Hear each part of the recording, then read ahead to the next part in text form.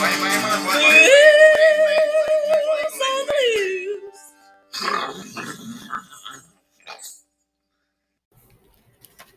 and welcome to Boost on the Loose. I'm your host, Emily, and today I'm going to recount my visit to Calovebora, Panama. This story is available on my blog, boostblog.com, along with all kinds of cool photos and links.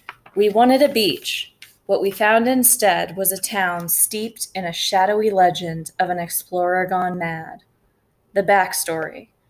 Doing a search on Panama travel, the first recommendation that will likely pop up will be the San Blas Islands. It's everyone's dream setting of white sand and calm turquoise water teeming with coral reefs. Just like every other traveler seeing the ads, my boyfriend and I were instantly sold and ready to pay top dollar for a moment in paradise. The problem was, the islands were still closed to COVID. I researched some other options, but most of the Caribbean coast of Panama is untouched jungle. Oh well, I thought, we can just head to the Pacific coast instead. That's what started our adventures in Santa Catalina and the area out there, and we forgot all about the Caribbean. You can read on my blog some of my adventures out by Santa Catalina, and there's also the first 2 episodes of this podcast that touch on some of the things that we did out there. Our adventure guide Milton, while we were hiking the El Salto waterfall, mentioned that we should visit El Caribe. I thought we couldn't get to the Caribbean coast from here, I said. He assured me that it was quite possible, despite the incorrect information flooding the internet. It's called Calovebora, he told me. The name was just complicated enough that I had to have him repeat it several times before he finally spelled it out for me. The road connecting Santa Fe to Calovebora was a massive undertaking known as the Atlantic Conquest. It was completed during 2020, and because of COVID travel restrictions, the newly completed road seems to have slid under the radar. Panamanians are slowly but surely hearing about this new destination, but the outside world is still oblivious. We had actually looked it up online, and there's still misinformation out there saying that you can't get to Calovebora without a horse or without 4-wheel drive, but it's actually quite doable. There's a bus that goes out there. It's paved the whole way. You can certainly rent a car or take a taxi out there. So anyway, we decided to check it out. I knew basically nothing about Calovebora, so I decided to be responsible and do a little bit of research. Wow, did I stumble upon some crazy stuff. Sit back and enjoy the story of Columbus and the Veraguas coast. The history. It has somehow been hidden by history that Columbus began to go mad and was even, some would argue, possessed. By the time of his 4th and final voyage, he was using a mysterious set of symbols as a signature and compiling a book of prophecies. Among other things, the book stated that the earth had a predetermined lifespan of 7,000 years, that the Garden of Eden was on top of a tepuy in Venezuela, and that his own bloody and brutal expedition to the New World was, quote, quote, simply the fulfillment of what Isaiah had prophesied. The Spanish crown was trying to distance itself from Columbus and had ordered the famed explorer not to return to Hispaniola due to native hostility. Hispaniola was Columbus's area that he had conquered. I believe it was Puerto Rico and that area. But Columbus was driven by what he believed to be divine destiny and refused to take no for an answer. Just putting in my own 2 cents, based on that creepy signature of his, combined with what we now know about his brutality, perhaps his driving force might be better defined as demonic. And if you want to see that creepy signature, a quick Google search will get it for you, or I've also put a picture of it on the blog. On June 29th, Columbus shockingly showed up exactly where he was forbidden to go, Hispaniola. He threw a temper tantrum demanding entrance, but was turned away. Since Plan A had failed, he rashly decided to sail southward through the Caribbean along the coast of what is now Honduras, Costa Rica, and Panama. By the time he arrived at the place of our focus, Veraguas, he was now down to only 2 ships of his original 4, and they were essentially falling apart. I can only imagine how his crew must have felt, which, by the way, was comprised of an unusually high proportion of teenagers. It's worth pointing out that the explorers were still a little confused about their geography. They believed Cuba was the edge of China and that Central America was actually Singapore and Malaysia. The natives of Veraguas wore golden bird pendants, which attracted the attention of the European explorers. Columbus's gang of teenage hooligans set out on an expedition of the region. They somehow survived and returned raving about giant mines of gold, apparently just sitting out of plain sight. As strange as the tales sound, they were correct in their assessment of Veraguas's mineral deposits. Columbus claimed the region for himself and intentionally omitted details from the information that he sent back to Spain. He attempted to pass on the unofficial land rights to his children, hoping no one would notice. It seems to have surprisingly flown under the radar for at least a few years until the mining operations flagged some attention. Columbus's grandson, Luis Colón y Toledo, endured a long lawsuit over the land with the Crown of Castile. There is still mining in the region today, including gold, copper, and iron ore. Besides the mines, the Veraguas coast has mainly been inhabited by indigenous. It has remained tucked away in the jungle until now. My journey.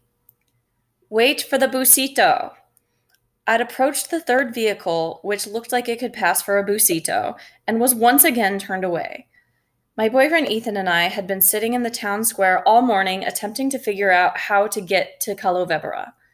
2 hours after arriving in the town square, a short white bus finally pulled up that said Guabal on the front. Several people in the town square waved at me and called out, El Busito! Ethan and I approached the driver, who told us the bus wouldn't leave for another 30 minutes, so we could continue waiting on the bench. Unfortunately, during those 30 minutes, a crowd of people gathered who also wanted to take the Guabal bus. This crowd was much too large to fit into the tiny bus, and yet we all somehow managed to smush in. People were standing in the aisles, no one could see out the windows, kids were sitting on their parents' lap. It was really a shame because I'd actually been looking forward to this drive. The road goes through the Santa Fe National Park on one side, and on the other side is indigenous land. And it's just like an amazing cloud forest teeming with these magnificent rainforest creatures. If there was ever a scenic route I was looking forward to, it was this. The Busito crawled along at 5 miles per hour and stopped every couple of minutes in an attempt to squeeze in even more people. It was excruciating. I cursed myself for not having splurged on a taxi. Then finally we came to the town of Guabal, and most of the passengers departed the bus. Actually, make that all of them. The bus driver also departed without saying a thing to us. It was clear that this was the end of the route. I hesitantly got off the bus and noticed that my backpack, which had earlier been placed in the undercarriage, was now carelessly lying in the middle of the road. The rest of our fellow passengers had walked across the street and were standing in front of 2 white vans. We picked up our packs and headed over there. A driver motioned everyone to get inside the van on the right. This was absurd. As it was, we hadn't fit into the Busito. Now we were supposed to manage to fit inside an even smaller vehicle. I asked him if both vans were going to Calovebora. I was ignored and pushed inside the tiny van. That's when I got frustrated. I yelled at the drivers that there were 2 vans and not enough room in only one. I'm sure some of the people there thought that I was acting like an entitled princess. I usually try really hard not to be that type of annoying tourist, but actually this tantrum ended up working out in everyone's favor. The drivers agreed to take both vans, so everyone had more space, and they let me sit in the front seat. After that, the second half of the drive was much more comfortable. We put the windows down, and I got to see the mountainous rainforest, with grass roofs popping up amidst the greenery. I even spotted some toucans from the window. The destination. Calovebora was a little disappointing. The town was shockingly small and barren. The beach was decent, but there were some boys torturing cows on one end and people burning trash on the other. And the water was unexpectedly murky.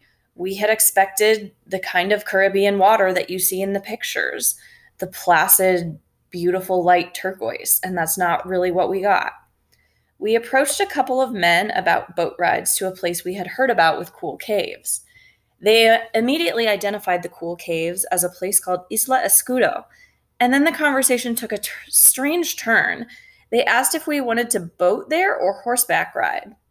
We can ride horses to an island, I asked. It's very close, was their shifty reply. Close enough to walk, I asked. No, you have to take a boat, but it's too late today. You have to go tomorrow. I once again kicked myself for not taking a cab to get there earlier. If I'd known that we'd be waiting for the bus for 2 hours and then on the bus for 2 hours, I probably would have made a different type of plan for this day. Now back to Isla Escudo. This place is an enigma. Is it even an island? If not, why is it called Isla? It's been deleted off of some other famous travel blogs, and I think I may know the reason why. So later in the trip, we were at the Gamboa Nature Preserve outside Panama City, and we were told that Isla Escudo de Veraguas harbors the last remaining colony of pygmy sloths, an endangered species. So it's possible that if it's the same Isla Escudo containing the sloths, the locals are not really supposed to be going there because it's a protected area, but they'll do so if enough cash is on offer. Anyway, after finding out we couldn't get to the caves, there wasn't really anything to do but sit on the beach, which is what we did for the next 4 hours. Now, it sounds silly to complain about this, but we had just come from the Pacific coast where there were all kinds of fun sports to do on the beach. We'd spent time surfing, kayaking, snorkeling, you name it. So this was a little bit of downtime, which was fine. But we did find out that once you're in Calovebora, it's sort of tough to leave. There are no taxis in the area, and the van only comes by a couple times a day. The van ride back was thankfully not as crowded. We arrived in Guabal and prepared to transfer to the busito that would take us back to Santa Fe, except that the busito wasn't there. The driver of the van apologized and said that the busito frequently leaves without waiting for the transfer passengers. There was no more public transportation for the rest of the day, but there was a truck driver headed for Santiago, and he could probably give us a ride. So that's what we did. These were one of those moments where I felt like I was in the beginning of a horror movie, but the driver was luckily a very friendly guy. He even stopped at a scenic overlook so we could take a photo. Despite Calovebora not living up to expectations, I'm glad we went anyway. I probably would have regretted not going. I can imagine that years in the future, it'll be built up with seaside resorts, something like Cancun is now. And at that point, I can reminisce about the days when it was just a tiny village with unreliable transportation. Before I leave you, just some more historical tidbits. Columbus's fourth voyage ended in disaster, with he and his crew becoming marooned in Jamaica. After that, Columbus lived his remaining years as a social outcast.